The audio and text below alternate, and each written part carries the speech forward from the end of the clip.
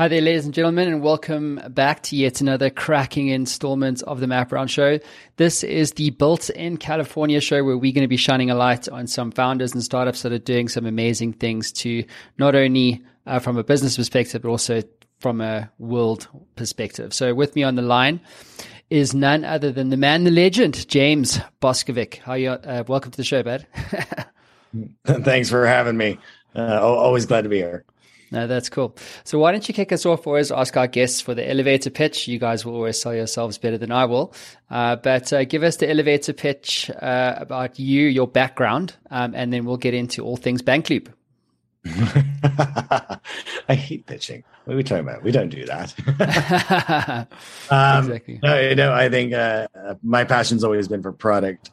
Fell in love with a young age of 17 and not just how great product is created, but I think I fell in love with solving problems at a human elemental level, so that I think you can get up every day with I can make a difference, or you can get up and do something small in some way that actually brings change in the world in some way, for hopefully for the better.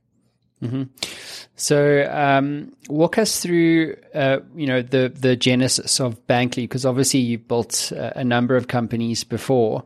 So why Bankloop? How did this come about? So for over a decade before I founded this company, I had been tracking a lot of the metrics with the market. Previously, I had an agency. We advised a lot of large companies on GTM, ideation through GTM. So I was very privileged to be aware of kind of in-depth metrics companies and governments as well. We're looking at and potentially causing a problem. And many of those they might refer to as the fiscal cliff or other terms.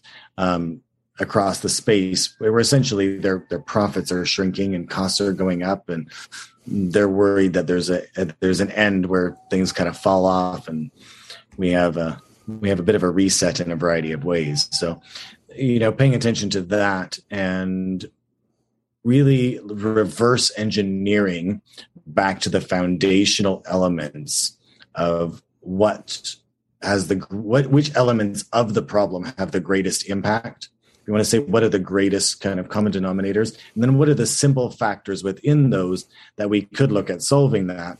And really, after looking at it across all of that spectrum, I settled that one of the oldest problems since caveman days, if you believe cavemen existed, but going back for as long as we know the human race has been here, is we've struggled with what to do with the things we don't want anymore when we're done using them, whether it was bones or things we tried burying them, we tried throwing it out in the sea, and we didn't want to get eaten. We didn't want the smell near us. And we're still struggling with that today. Right. So let's talk about some specifics here, because you shared with me some interesting data points. One of those is that as a society, we're consuming 150% of the world's resources every year. So obviously this begs the question then, well, this is a sustainability problem. But walk us through from your perspective, around like how big is this problem actually for, all of us? Well, I think when we look at it, so basic math says if you're consuming something at 150%, so 50% more than you have or the earth can generate, well, we're eventually going to run out. Basic math says that. But this is obviously a very big supply, right? So we have reserves. So we're not just running out in 1 year. This is something that we creep towards over a very long time. And I think a lot of us try to ignore that problem, or we don't want to, because it's very big and it's hard to think about. And I think so when we look at that consumption level, what happens is, and this is where a lot of when I just talked about fiscal cliffs, is when we are consuming at that rate and goods are becoming harder and more rare to get, those cost of those goods go higher and higher and higher. And eventually we get to a point where an increasing percentage of the population can't afford those goods or energy or food, and things just economic structures start crumbling. And we've seen early signs of that. And that's when we see economically how we're making less today than we did 20 years ago. This is where that problem really came to the forefront of how we can use artificial intelligence to lower that cost, pull commodities profitably out of that waste stream so that we can bring down that percentage from 150% to at least hopefully within 3 years, 5 years, we can get that below 100% at least, so we can stop that curve going and then progressively move forward from there. Okay, fantastic. So I'm going to bring up your website for everyone. So explain what BankLoop actually does, because you guys it's quite interesting what you guys are doing from my perspective. But what exactly is it that you're doing? Because I know it's a product that you guys have developed, but walk us through in your own words, like what is it exactly that you guys do? So for governments, waste management companies, and corporates, we have a very core data set that we gather. And we do that by putting a small smart node, and it can go into any garbage truck or compactor today, recycling truck. And essentially we get a representative data sample at this point in time with the current technology, which is in the field, that allow customers or people to understand governments and to understand the value, where the higher value loads are, so that they can understand that those are profitable loads to sort and recycle. And so with that core data set is the time, date, location, where that recycling or waste items were collected. That is the category, so it's metal, aluminum, clear glass, colored glass, green glass, etc. The type, cereal box, etc., and then down to brand and item beyond that. So we get a very complete data set of how, when, where everything is consumed. Right. So essentially you're like the data analytics engine for landfills. Exactly. So you can track everything from like where the product was issued to like the journey that it went on all the way through to the actual landfill state. And when you have that data, not only I'm assuming here, I'm spitballing here, but when you have this kind of data, you've got a private sector play and then you've got a public sector play too. Is that correct? Stay with us. We'll be right back. Hey there, I know being an entrepreneur can be a very lonely experience. You sometimes get stuck, don't you? Well, if you're like me, being stuck sucks. But what if you could access the minds of over 850 CEOs who have built companies generating billions of dollars in revenue and access all of that knowledge in a fraction of a second? Well, the good news is you can literally do that today. What my team have built is Matt Brown AI. It is trained on all the interviews, over 850 of them that I've done to date, all my books, all the knowledge capital that has been generated over the last 10 years right here on the Matt Brown Show. And you can get access to all of that right now for free. So how do you get access to this? Well, head on over to mattbrownshow.com, and at the top you'll see community. Hit that link, sign up, it's absolutely free, and you'll be given instant access to Matt Brown AI and a community of over 100,000 subscribers.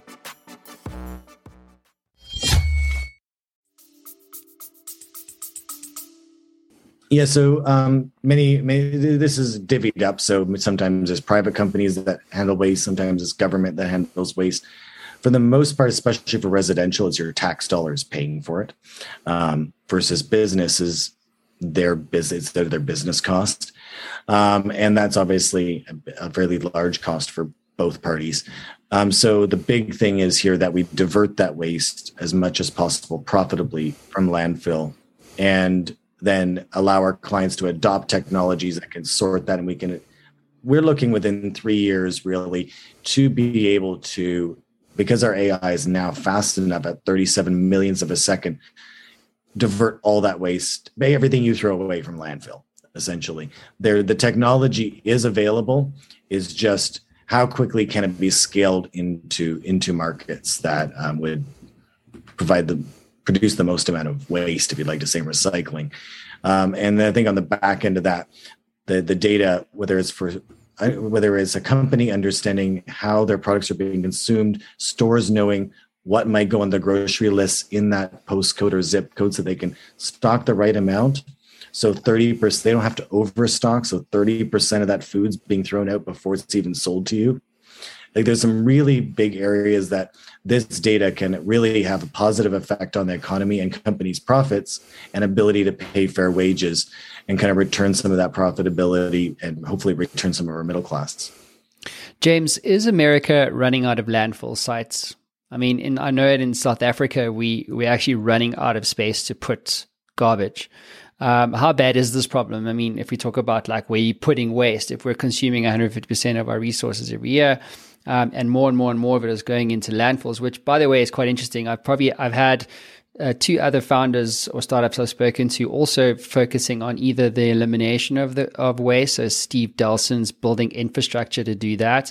There's another interesting stats I can share, which you probably know already, but in e-commerce, the amount, like if you buy something from Amazon and then you return it, if the retailer cannot do anything with that, it goes straight to landfill.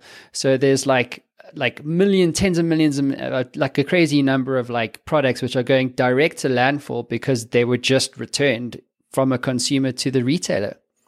Yeah, well, I think the reality is, if anybody listening to this has ever had a landfill tray placed to them and they saw their community's reaction, it's not that there isn't physical, well, there's really three elements, right? It's not that there isn't physical locations, it's no one wants one near them. Second, hey, why are we spending U.S. federal government $200 billion plus state, city government spend give or take $1 trillion a year in the U.S. to go and bury hundreds of billions of dollars worth of valuable commodities in the ground that are preventing essentially the economic successes in future by doing that. So those are really the three elements that, yes, no one wants one near them, but the reality is technology is now at the point where we can drive the future, where we can profitably solve the problem with economic and environmental sustainability. Mm-hmm. So, what is a smart garbage truck? Like, what does that mean? It seems like there's like everything's becoming smart these days. I never thought I would see or hear about a smart garbage truck. So I know it's something that you guys have actually built. So what exactly is a smart garbage truck, and what problem does that solve? So one of our suppliers supplies us the brain. We're the AI. We are the what takes all the data from the sensors that are available off the shelf. And then our suppliers, like garbage truck manufacturers, they've already been testing a lot of these technologies for years, and a lot of great startups and other companies have been building sorting plants. The biggest barrier was the speed of the AI and the speed of the sensors to be able to sort that on location, which is the lowest cost point to sort, but was the highest barrier because the AI just couldn't make the decision fast enough. So the truck would be sitting there for a very long time, making things very slow, so it wasn't feasible. So I think that's when we get down to, so we specialize in the software support of making all of the physical things that amazing companies have built work in a way that's actually functional in the real world. So the AI, the firmware, the robotics controls, all the way through to the data that's pulled out on the back end and what that means for governments and corporates in an actionable way, if that makes sense. Like that is, we're just here to drive that. And then our finance partners, because of the value proposition that those commodities and that data provides, collectively, they're able to finance it very cost effectively. So it doesn't have to be a copcast. And so there's no scaling issues because the value proposition far outweighs the cost of acquiring the equipment and deploying it. Right. So obviously there's a lot of talk about carbon offsets. So John Oliver did a segment on that around carbon offsets. And I'd love to get your views because from what you're saying, my understanding is that your technology could also help to understand things like carbon offsets and the metrics for ESGs and things like that. So two things. One, what are your views on carbon offsets? Where is this kind of going wrong? And how do you hope to, make the idea of carbon offsets and ESGs more achievable, not only for the private sector but also the public sector through your technology? So I think I'm going to make some enemies by saying this. The reality is the Wild West, and there's many tiers of carbon credits, many categories of current carbon credits that are in the market that are wild conjecture at best. They are hypothetical estimations of what carbon reduction might be. There is some ones that are calculated on hard. Hey, we took this gasoline vehicle and now it's electric. This was X carbon. This is less carbon. There's the difference, right? We have a hard metric. But when you're trying to calculate, let's say you reduce your packaging, right?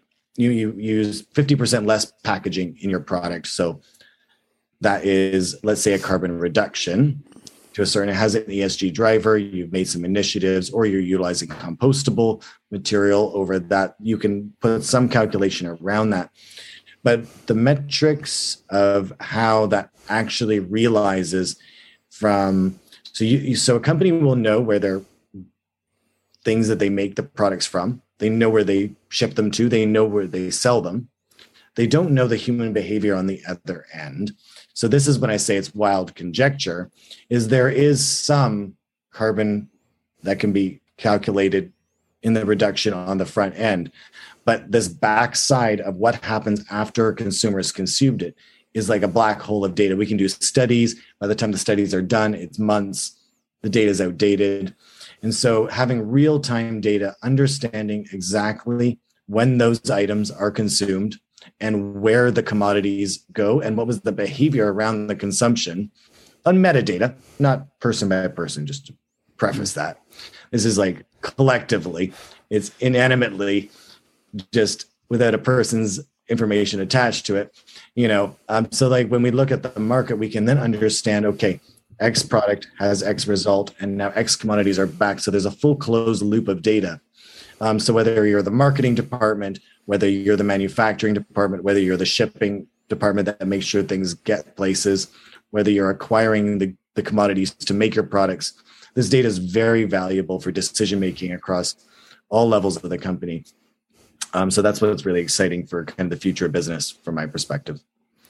If you know all of this, I mean, who's going to change consumer behavior? I mean, whose responsibility is that? I mean, even if you showed them some, like a retailer, like a beautiful dashboard that goes, hey, check it out. This is like what's happening around behavior. Like whose responsibility is it to actually change consumer behavior so that it moves into a more sustainable, outcome for everyone? Well, I think behavior is something that we can only change for ourselves. It's always an individual choice. We live in a free world.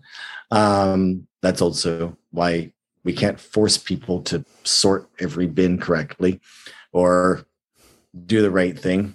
And this is why, for the first time, we can say AI can actually do this. This is something, it can do a job that nobody ever wanted to do or could figure out how to do properly. And we can solve one of the greatest costs to our environment and economy with this, and scale this into the market alongside, without people. It's still a garbage truck going down the road. It's still trucks taking goods from places to places, commodities, metals, aluminums, glass from place to place. But it's having, instead of pulling that from the ground again, we can lower those costs and return profitability and save the environment. But on the back end of that data, when your bin gets emptied, to give that opportunity to say, hey, I would like to get paid for doing it right, it enables that opportunity as well. That is something which you're going to hear in about 6 to 9 months of BankLoop announcing a product. We're going to be rolling an app alongside of our government and waste management customers so that when your bins are picked up, that you can get kudos and cash for it, if you choose to be a part of that. So that's, I think, quite exciting, that we can reward people with positive reinforcement instead of government slapping fines down to try to force behavioral correction. Yeah, I think there's a lot of conjecture, I guess, around AI. I mean, I've just been really privileged over the last couple of weeks to be talking to some really hardcore AI founders. Like they come straight out of MIT and they're building like rocket scientist stuff, and and what is fascinating from my privileged position is that, like, I would say if I've picked the last 10 founders I've spoken to, I would say that probably around 70 or 80% are using AI in some form in their platform, which is incredible. The conjecture piece for me is that and this was a discussion I actually had with Alex Babin. He runs an AI startup in Palo Alto, but they do like automation for enterprise manufacturing and stuff. And he was like, yo, like people don't get it. Like they think that, AI is going to come and steal all their jobs.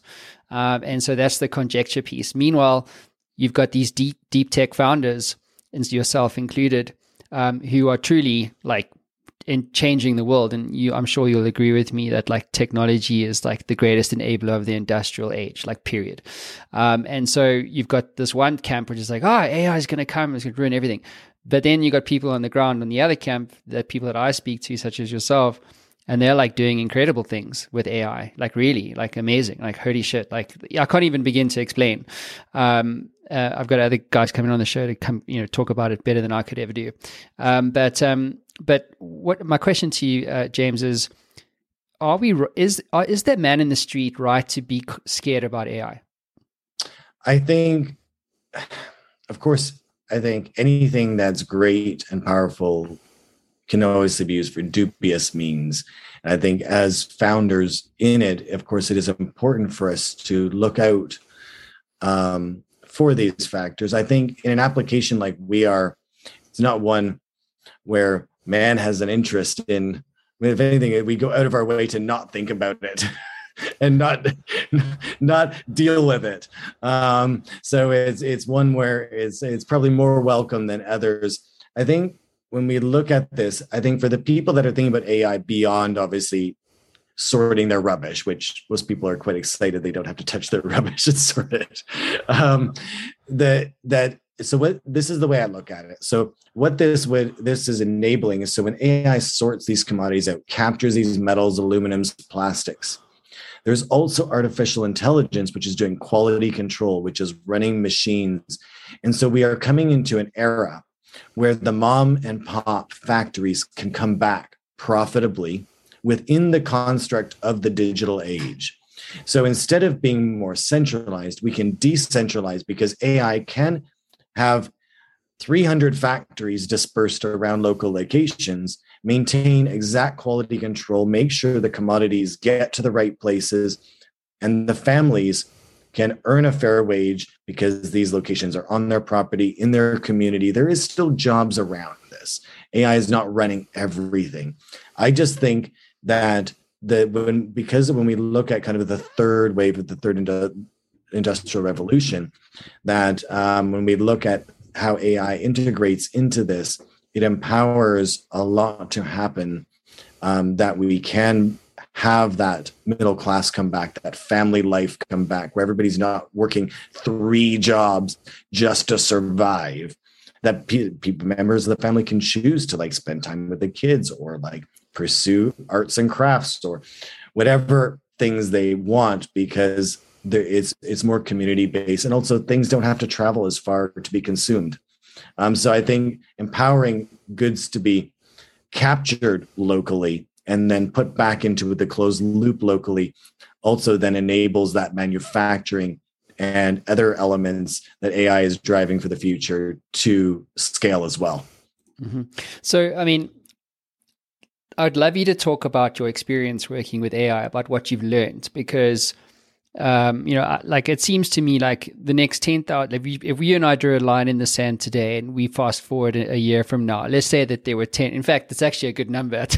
I'll tell you why, because there's like in America in the last 12 months, there's a little over 12,000 startups that have raised money from like seed through to Series F. And so that's in 1 year, right? So if let's just say that in the next year you have another 10,000, say, and if we also assume that 70 to 80%, 7,000 or 8,000 of these startups are going to have some kind of AI components, And let's say that half of them have never done AI before. So let's just say there's 3,500 founders in the next year that you are going to advise. What is your advice to them about working with AI? Another way to rephrase, James, is what have you learned as a founder working with AI? What would you suggest to other founders working with AI to look out for in the future? I think my advice is always going to be the same, is understand the metrics of every area, of every facet of the market that connects to anything, to the problem you're solving. Understand that problem so intimately that when you go to construct your product, that you're not wasting months and years and millions or whatever building something that only a very small part of it is actually usable and scalable by the time you get to something that's functional and beyond an ugly baby. Even Bankloop, which we're scaling quite quickly at this point, I still refer to as an ugly baby. I will probably refer to it even 3 and 5 years from now as some version of a child which has so much to learn because it's foreverly iterative. And I think the assumption that we have something that's cool and finished and we've hit a plateau is probably the greatest thing that we should always, and I think it's when I see about 99% of founders they have this idea that they're going to get here and they've made it. Their product is the shiznit. Excuse my French. At this level, the reality is there's no such thing. Is it relevant today? Is the models you're training today, the product you're building today, is it relevant today? And is it a building block for what will be in the future and what others are building and innovating? So it's really important to understand the direction of technology and its value and how it's desired by the markets, because people don't buy what they need. Engineers love building stuff that people need. People don't line up for that. That's literally what sits in drawers or never gets purchased and ends up in landfill. People, and if it's simple and beautiful for people to integrate into their lives, into their businesses, the higher the score it's going to have on those 2 points is what is going to bring true great product, even if it's a small little piece. If you look at, I'm focused across multi-billion dollars of sales on a core data set of 6 columns. That is as impacts to government and corporate and banking and every facet of almost every company that exists because of how it's constructed and where it comes from. Of course, I patented that very thoroughly. But that is essentially but I'm not saying that even that is iterative, right? And what that means tomorrow will be different today because of the evolution and of what the ecosystems of what they build. So I think it's always our duty as founders, I would say, humble enough to not know anything, egotistical enough to believe we can do cool shit that makes a difference. Mm-hmm. Because as soon as we assume we know anything and we have achieved anything is the day that we start failing. And that investment of our time, money, investors' money, our teams is like gone. Even Bezos says that. He goes, if we stop iterating and innovating and thinking and assuming if we start thinking that we know something, is the day Amazon, at the size it is, could fail. And I'm sure if you asked anybody else in that, you would classify like Elon or Tim Cook, or they would probably tell you the same thing. Well, I mean, it's a good, interesting conversation point for me. That in that, is it an advantage not to know enough? So let's stick with Elon, because there's another question I want to ask you about Tesla. But so like, he didn't know about rockets, right? He just knew that he wanted to make space like a thing, a private sector opportunity that was previously excluded, and make rockets reusable. Like, he wasn't a rocket guy, so he didn't know. Like, obviously probably knew more than the average dude, but he didn't know enough to go, this is exactly how we're going to do it, right? So, and the same thing one could say for Tesla. I would say even in my own businesses, like that scaled, it was like I went into a sector like not knowing. And to use your point, it's like, well, I don't call it ego, I call it like entrepreneur belief. It's like you go into a thing, it's like a belief or a sector that you know nothing about, but it's a belief so strong it overrides all like logic and doubt and fear. Like in other words, you just believe you're going to cross this chasm and change the world, and everyone's going to be like, skipping around the fire at night. Pure insanity. Yeah, it's insanity, man. But yet this is the thing that Steve Jobs said is like the only people that change the world are the ones that are crazy enough to think that they can and do. So, so the question, James, is like, is it an advantage? Maybe it's an unfair advantage to not know what the incumbents know in a space. I think that we go back to the principle. If you look at the process NASA runs, it's based on assuming that they know things, right? And so they have a very long process because every time they discover something new, they have to go back and revalidate all of their assumptions and determine which and when, if any one of millions of variables are correct or incorrect, which is definitely needed on some level, even if you look where SpaceX is today. But I'm obviously not going to put words in Elon's mouth here or anything like that. But if I would look at the philosophy which they run with, from my perspective, is they still work with the assumption that they don't know anything. They get up every day and look for ways that they can blow apart all of their previous assumptions and find something new. Yes, they have to work with the tools and what they've learned, but then they are looking for those breakthroughs constantly. And I think that's, you find a set of things that are working right now, but you don't assume that they will always work or they will work with that new breakthrough. You might get a new breakthrough in propulsion, right? Technology with that team. And all of a sudden, all of these other assumptions, you have to can those and start all over again, right? When you can do that very quickly with agility, that is where you can take technology so much further, because you're not holding on to the last 50 years of using spare parts from spaceships from the 1950s and computers to try to put stuff into space because that worked. Sorry, NASA. I love you, but we all know that's why you love Elon too. Well, it's such an interesting point, this, because Elon talks about first principles, and it's funny because I spoke to another founder who has raised, he's raised, I think, 12.4 million or something like that. He's a first-time founder, hey? Raised 12 million.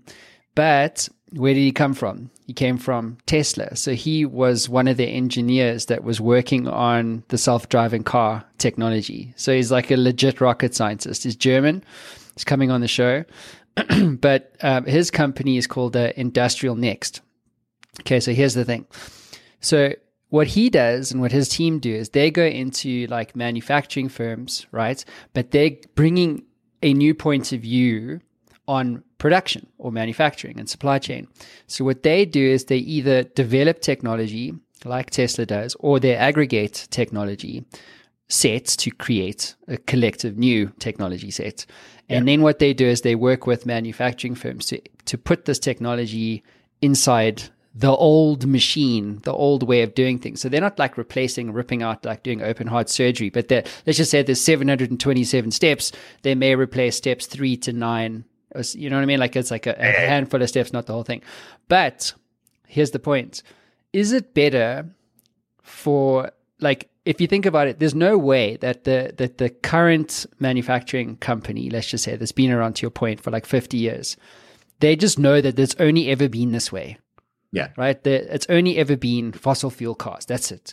Yeah. So if you have a new point of view and you think it can be done better, entrepreneur believe, but you bring with you not enough knowledge to reinforce the status quo. It doesn't make sense.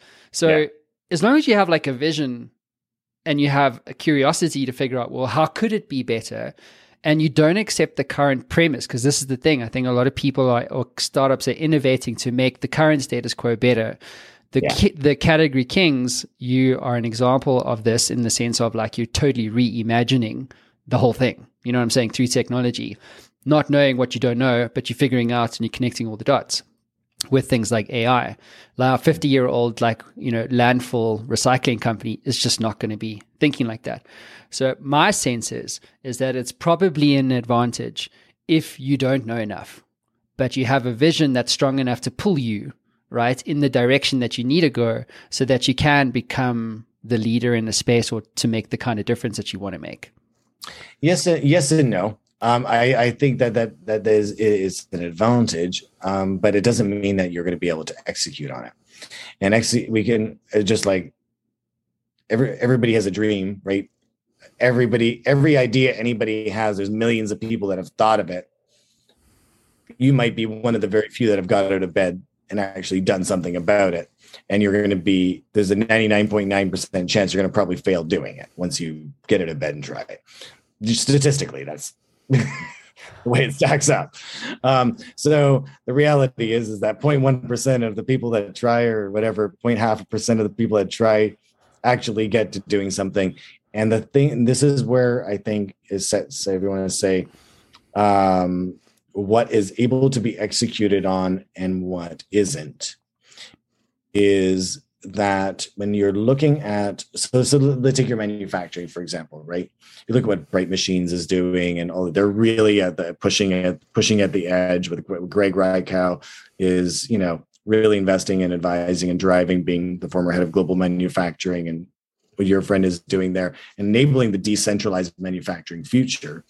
If we look at how that is being thought about, it's not that we are, or even Bankloop, it's still a garbage truck that goes down the road, right? We're not coming in and saying, oh my God, you've got to have a spaceship collecting garbage down the road and vacuuming it in and doing some kind of atomization, right? There may be that in the future, in 100 years or 200 years, who knows?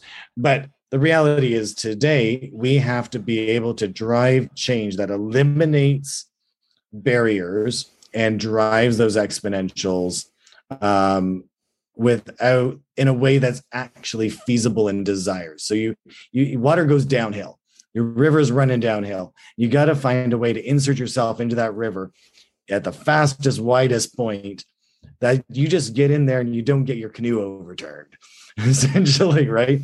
And it's got to be an art, right? And you got to understand, you got to study the river, you got to understand where the currents flow, where the rapids are, and your tools to stay upright. And if you do get overturned, how to get back up.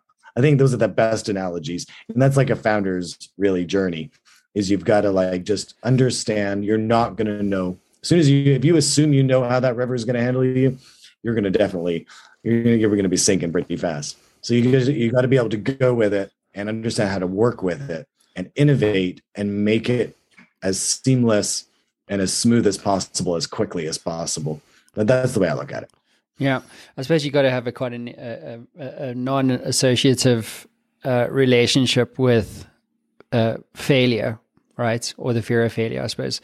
What's been hard about building Bankloop? Like, what have you failed at? And in other words, obviously, what you've done is hard. Building businesses, period, is hard. But everything. Yeah, everything. Okay, so what was the one? So what was the one thing about everything that's in other words, in the journey of building Bankloop, like what has been the one thing that's you gone like, you know what, like this is what I learned about myself, or this is what I would do differently, I think other founders could benefit from? I think obviously this isn't my first rodeo, so I definitely I'm in it for the journey, not the result. Of course, the change that you're executing on is very fun to do, but it's the change I'm doing today, and we're building towards tomorrow. That's fun, but I'll say the same thing tomorrow and the day after and the day after that. So that just never changes. I think for me, it's when you're building something which can go global, right? Which could deliver that on such an exponential basis. The careful thought process and the never ending, even when you think let's say you've got these idealistic principles that you're like, hey, we're not going to know everything. The reality is it's human nature. You're going to assume something. You're going to want to think it's cool today. Right. Like it's just, we're naturally want to do that. It's innately in us. And I think that in your team is going to also naturally want to do that. So it's definitely been a really good learning curve on how to lead in a way that inspires leadership in my team with the constructs that also keep those ethos in place, and that we can reset each other and support each other and be collectively strong. And I think that was, I think, probably one of the, culture is always one of the toughest things to build for scale. And it's definitely still in work, but I'm really, really proud of the team of where we are at today, and kind of where we've come through. There's obviously been we had fantasies of every little trash can sorting itself, and there was a bunch of really fun digressions along the way that we learned a ton out of, right? But those elements of when we told ourselves that this was actually possible, and then realized there was a much better way to do it. We blew it up a few times. Yeah, no, that was I can tell you a few stories of elements of the product, but the market always told us the right path forward. Yeah. So let's talk about that, because when I first spoke to you, I said to you, what would you, when you get ready to scale, maybe we can come back to the culture thing. But you were saying to me that you'll never spend a cent on marketing. And I've spoken to a few founders today. Well, every day. They're all blurring now. It's one day rolls into the next. This is another founder. But I've met a few that, excuse me, who are like, well, if you build it, they'll come. And for years, I've always subscribed to the idea, well, no. Building a great, I've built lots of things that never saw the light of day. I spent millions of products, built things, no one came. You know what I mean? Or didn't get scale. Had some early adoption, but otherwise, blah blah. And then you were talking to me about Tesla, and you were like, Tesla doesn't spend it spends a fraction of its budget on advertising, quote unquote. They don't advertise at all. Yeah. Compared to the other manufacturers like Ford and Toyota, Honda, these guys. So try what is it, 6 billion less? Yeah, it's ridiculous. So, but just unpack that for us, for our audience, because a lot of guys are building tech and they're like, we'll be, if we build a great product, they'll come. So, yes and no. So I think So when I founded Bankloop, before I even put ID on a napkin, I went and had 1,000 focus groups across 19 plus countries. And we've continued to sit down and go out there and talk to our customers to validate iteratively over the last 3 years. I think it's really important to include your customers in that journey if you are a startup founder. And obviously that, doesn't mean everybody, but you've got to be representative at least. And if you make an assumption, I think the biggest thing is, oh, wait a minute. I've got all the demographics. I understand how this market works, is constantly going and looking for that. But the biggest problem as well, and even myself, I've found I was asking my customers the wrong questions. I was having the wrong conversation. And all of a sudden, one person one day says something, and I'm like, holy shit, light bulb goes off. And all of a sudden, my margins, and I've got 2 new verticals that with the exact same thing, I can relabel it, and we can increase our margins by 700% just because of what that one person said, and what they valued, what they needed, and how I thought about how the customer demanded it. And the thing is, when you have customers that you build it with them, then they know that you value them. They already are bought in on the experience you provided in the creation of the product for them. And I think customers are the most priceless. And then when you also go through that journey, you understand how to articulate it in a very simple way. And in 30 seconds, 60 seconds, 90 seconds, 15 seconds, it doesn't take long. When people get it and they can go and tell their friends in 15 seconds and 30 seconds, and it's exciting to people, it's viral, right? And that's what it's so overused. I hate the word. But the reality is it spreads like wildfire. It gets out there and people are excited and they line up for it. And it takes a lot of hard work to create that. It's relentless and tireless. And well, when you hear stories of certain individuals sleeping on factory floors to make that kind of thing happen, they were on that journey as well. And it's not one that comes easily, but the greatest companies are built with that. So thank you. Richard Branson, when he launched Pepsi. So I don't know if you know the story. Obviously, you know Richard, probably know him personally. But when he launched Pepsi, he was like on a tank with a whole bunch of hot like ladies, driving a tank through Times Square, and it was like rah PR, like Richard Branson, we're gonna kill Coca-Cola, rah rah, and as we all know, like the max market share they took was like 5%. So I look at that, right, and then to your point around like Tesla doesn't advertise, but what do they do then? And for me, it's the same thing Richard did. And he said like a PR story is more important than a front page ad. And with Elon and Tesla, like when you launch the Roadster on a rocket and you put a Roadster into space and you broadcast that back down to the interwebs where everyone in the world can see how cool, the brand is and Elon is. It is customer engagement. Obviously, it is creating a story for people to talk about their brand and team. Their brand team does an incredible job. And Elon is one of my favorite brand builders as far as like how humbly he articulates it and how genuinely he connects with the customer. I think that the story, so there's some key elements to understand why he's successful. Let's say with Tesla. Let's take Tesla for an example. Everybody who's gone out there and tried to buy a car and had a salesperson pull whatever shenanigans and give them whatever bullshit, and they go to the next dealership and the same thing happens again.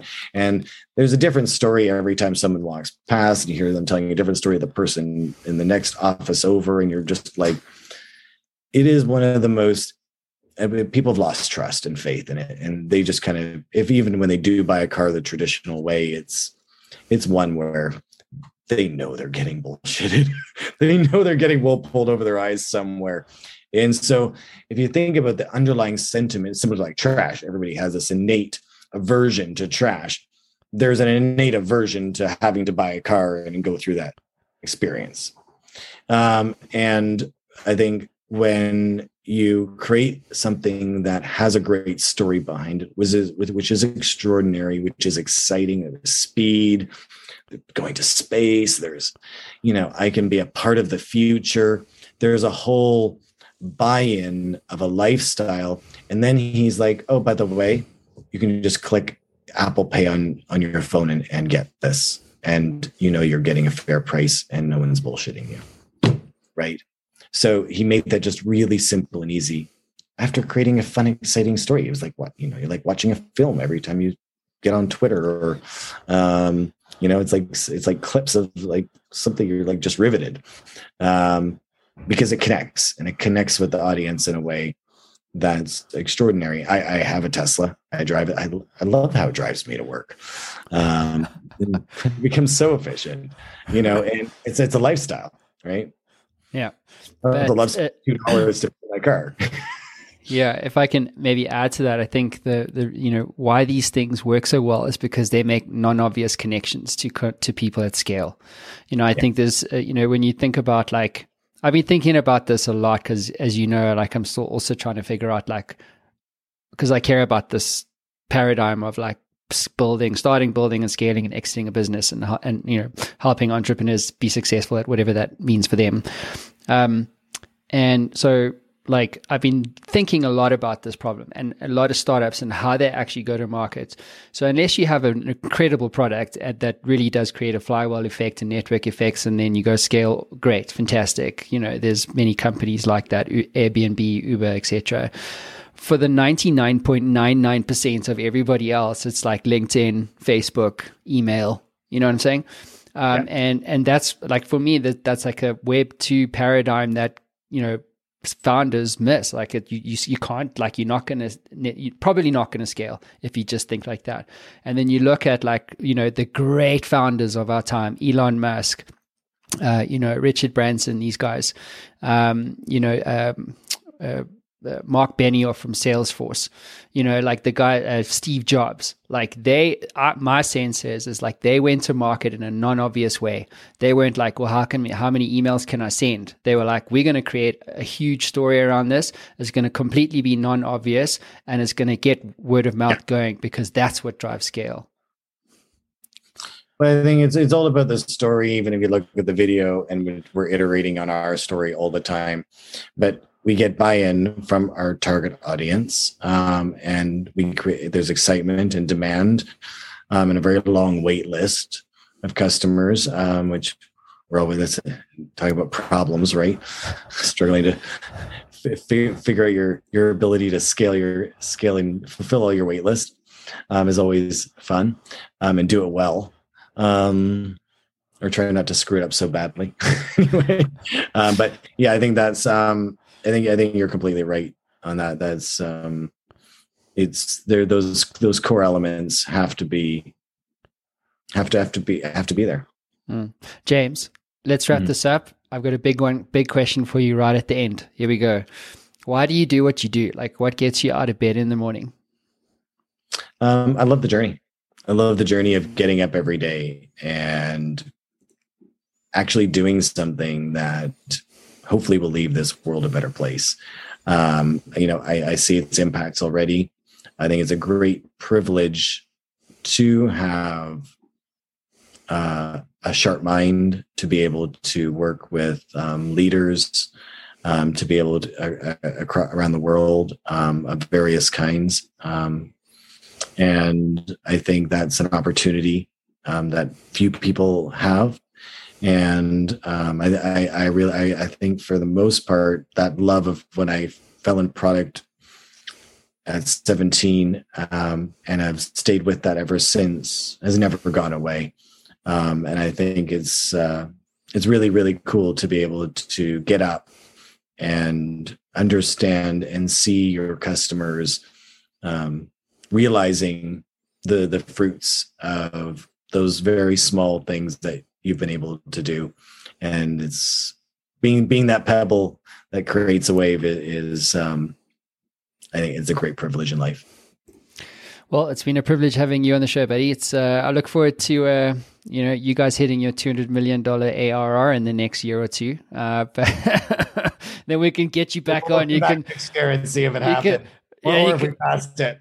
yeah, exactly. You can tell me if your flywheel product idea worked better than my ideas. But look, it's been a privilege, and I sincerely wish you all the very best. I think you guys are doing some great work. So thank you for being here. Absolute pleasure, my friend. Alrighty. Thanks, James. Cheers, everybody. Thanks for tuning in. Ciao, ciao. Ciao.